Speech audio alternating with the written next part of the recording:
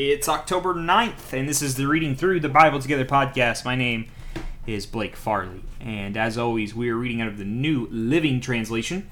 Old Testament reading today comes to us from Jeremiah chapter 12, beginning in verse 1 through chapter 14, ending at verse 10. Let's jump in. Lord, you always give me justice when I bring a case before you. So let me bring you this complaint. Why are the wicked so prosperous? Wow, isn't that a great question? Jeremiah just comes out with us. Why are evil people so happy? You have planted them, and they have taken root and prospered. Your name is on their lips, but you are far from their hearts. But as for me, Lord, you know my heart. You see me and test my thoughts. Drag these people away like sheep to be butchered. Set them aside to be slaughtered. How long must this land mourn? Even the grass in the fields has been withered. The wild animals and birds have disappeared because of the evil in this land.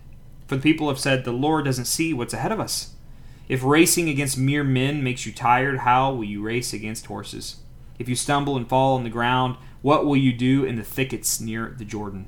And by the way, this is the Lord responding to Jeremiah. So Jeremiah says, why are the evil prospering? And now here's the Lord's response. Verse 6, even your brothers, members of your own family, have turned against you. They plot and raise complaints against you. Do not trust them, no matter how pleasantly they speak. I have abandoned my people, my special possession. I have surrendered my dearest ones to their enemies. My chosen people have roared at me like a lion of the forest, so I have treated them with contempt. My chosen people act like speckled vultures, but they themselves are surrounded by vultures. Bring on the wild animals to pick their corpses clean. Many rulers have ravaged my vineyard, trampling down the vines and turning all its beauty into barren wilderness. They have made it an empty wasteland. I hear its mournful cry. The whole land is desolate, and no one even cares. On all the bare hilltops, destroying armies can be seen. The sword of the Lord devours people from one end of the nation to the other. No one will escape. My people have planted wheat, but are harvesting thorns. They have worn themselves out, but it has done them no good. They will harvest a crop of shame because of the Lord's fierce anger. Now this is what the Lord says. I will uproot from their land all the evil nations reaching out for the possession I gave my people, Israel, and I will uproot Judah from among them. But afterward I will return and have compassion on all of them. I will bring them home to their own lands again, each nation to its own possession. And if these nations truly learn the ways of my people, and if they learn to swear by my name, saying, as surely as the Lord lives, just as they taught my people to swear by the name of Baal, then they will be given a place among my people. But any nation who refuses to obey me will be uprooted and destroyed. I, the Lord, have spoken. Chapter 13, beginning in verse 1. This is what the Lord said to me. Go and buy a linen loincloth and put it on, but do not wash it. So I bought the loincloth as the Lord directed me, and I put it on. Then the Lord gave me another message. Take the linen loincloth you are wearing and go to the Euphrates River. Hide it there in the hole in the rocks. So I went and hid it by the Euphrates, as the Lord had instructed me. A long time afterward, the Lord said to me, go back to the Euphrates and get the loincloth I told you to hide there. So I went to the Euphrates and dug out of the hole where I had hidden it. But now it was rotting and falling apart. The loincloth was good for nothing. Then I received this message from the Lord. This is what the Lord says. This shows how I will rot away the pride of Judah and Jerusalem. These wicked people refuse to listen to me. They stubbornly follow their own desires and worship other gods. Therefore they will become like this loincloth, good for nothing. As a loincloth clings to a man's waist, so I created Judah and Israel to cling to me, says the Lord. They were to be my people, my pride, my glory, and honor to my name, but they would not listen to me. This is really interesting. I'm going to pause. Currently, as I record this podcast, I'm preaching through the Gospel of Mark, and there's this peculiar kind of clothing metaphor that runs through the Gospel, and at the end, when Jesus is betrayed and arrested in the garden, Mark makes specific note that a man wearing a loincloth had lost his loincloth and was running naked. And this really gives me, powerful perspective. Judah, the Jewish Israelite people, were to cling to God, and yet they had God in flesh in front of them, and they had betrayed him, and were the ones that sought to see him executed. The loincloth had completely severed from the waist. Yeah, very interesting. Verse 12. So tell them, this is what the Lord, the God of Israel, says. May all your jars be filled with wine. And they will reply, Of course, jars are made to be filled with wine. Then tell them, No, this is what the Lord means. I will fill everyone in this land with drunkenness, from the king sitting on David's throne to the priest and the prophets, right down to the common people of Jerusalem. I will smash them against each other, even parents against children, says the Lord. I will not let my pity or mercy or compassion keep me from destroying them. Listen and pay attention. Do not be arrogant, for the Lord has spoken. Give glory to the Lord your God before it is too late. Acknowledge him before he brings darkness upon you, causing you to stumble and fall on the darkening mountains. For then, when you look for light, you will find only terrible darkness and gloom. And if you still refuse to listen, I will weep alone because of your pride.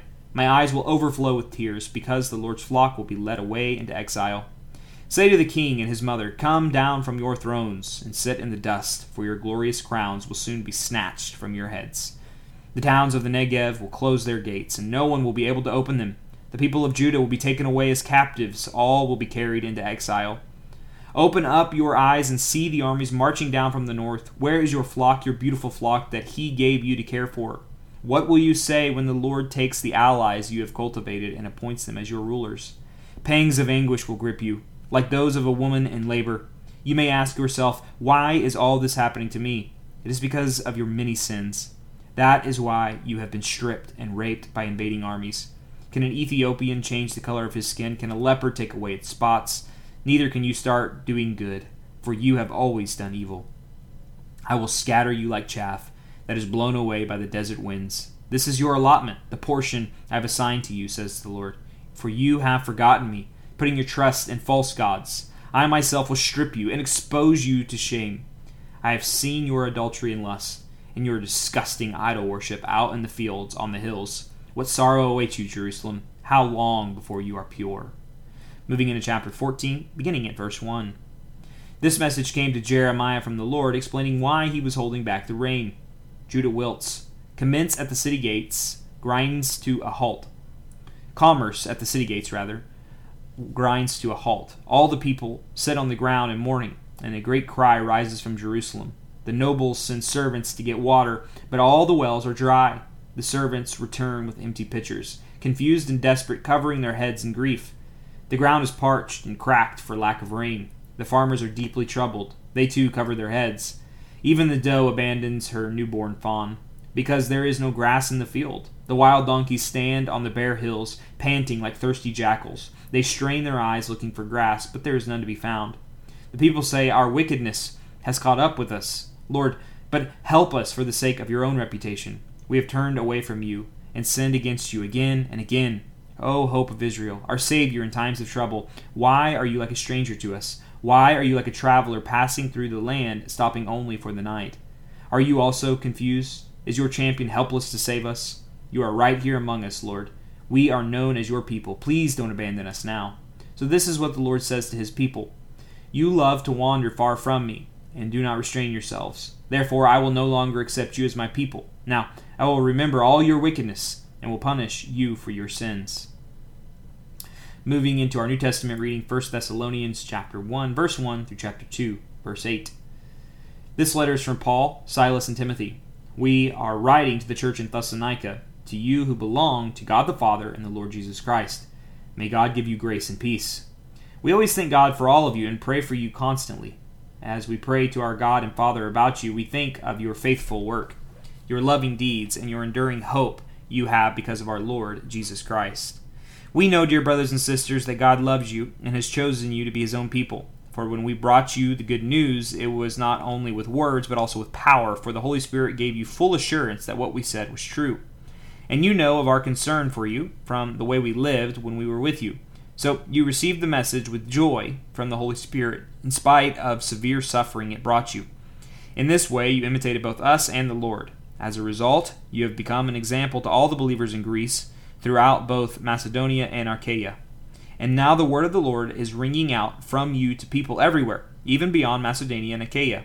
For wherever we go, we find people telling us about your faith in God. We don't need to tell them about it, for they keep talking about the wonderful welcome you gave us, and how you turned away from idols to serve the living and true God. And they speak of how you are looking forward to the coming of God's Son from heaven, Jesus, whom God raised from the dead. He is the one who has rescued us from the terrors of the coming judgment. beginning in chapter 2, verse 1. You yourselves know, dear brothers and sisters, that our visit to you was not a failure. You know how badly we had been treated at Philippi just before we came to you, and how much we suffered there. Yet our God gave us the courage to declare his good news to you boldly, in spite of great opposition. So you can see where we were not preaching with any deceit or impure motives or trickery. For we speak as messengers approved by God to be entrusted with the good news. Our purpose is to please God, not people. He alone examines the motives of our heart. Never once did we try to win you with flattery, as you well know. And God is our witness that we are not pretending to be your friends just to get your money. As for human praise, we have never sought it from you or anyone else. As apostles of Christ, we certainly had a right to make some demands of you, but instead we were like children among you, or we were like a mother feeding and caring for her own children. We loved you so much that we shared with you not only God's good news, but our lives too. That concludes our New Testament reading, moving into our Proverbs reading, Proverbs chapter 24, verses 30 through 34. I walked by the field of a lazy person, the vineyard of one with no common sense. I saw that it was overgrown with nettles, it was covered with weeds, and its walls were broken down. Then, as I looked and thought about it, I learned this lesson. A little extra sleep, a little more slumber, a little folding of the hands to rest, then poverty will pounce on you like a bandit. Scarcity will attack you like an armed robber. And finally, we will be reading Psalm 79 in a posture of prayer as we close out today's reading. This is the 79th Psalm, a psalm of Asaph. Verse 1. O God, pagan nations have conquered your land, your special possession. They have defiled your holy temple and made Jerusalem a heap of ruins.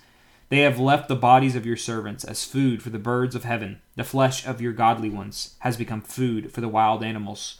Blood has flowed like water all around Jerusalem. No one is left to bury the dead. We are mocked by our neighbors, an object of scorn and derision to those around us. O Lord, how long will you be angry with us? Forever? How long will your jealousy burn like fire? Pour out your wrath on nations that refuse to acknowledge you, on kingdoms that do not call upon your name. For they have devoured your people Israel, making the land a desolate wilderness. Do not hold us guilty for the sins of our ancestors. Let your compassion quickly meet our needs, for we are on the brink of despair. Help us, O God of our salvation. Help us for the glory of your name. Save us and forgive our sins for the honor of your name. Why should pagan nations be allowed to scoff, asking, where is their God? Show us your vengeance against the nations, for they have spilled the blood of your servants. Listen to the moaning of the prisoners. Demonstrate your great power by saving those condemned to die. O Lord, pay back our neighbors 7 times for the scorn they have hurled at you.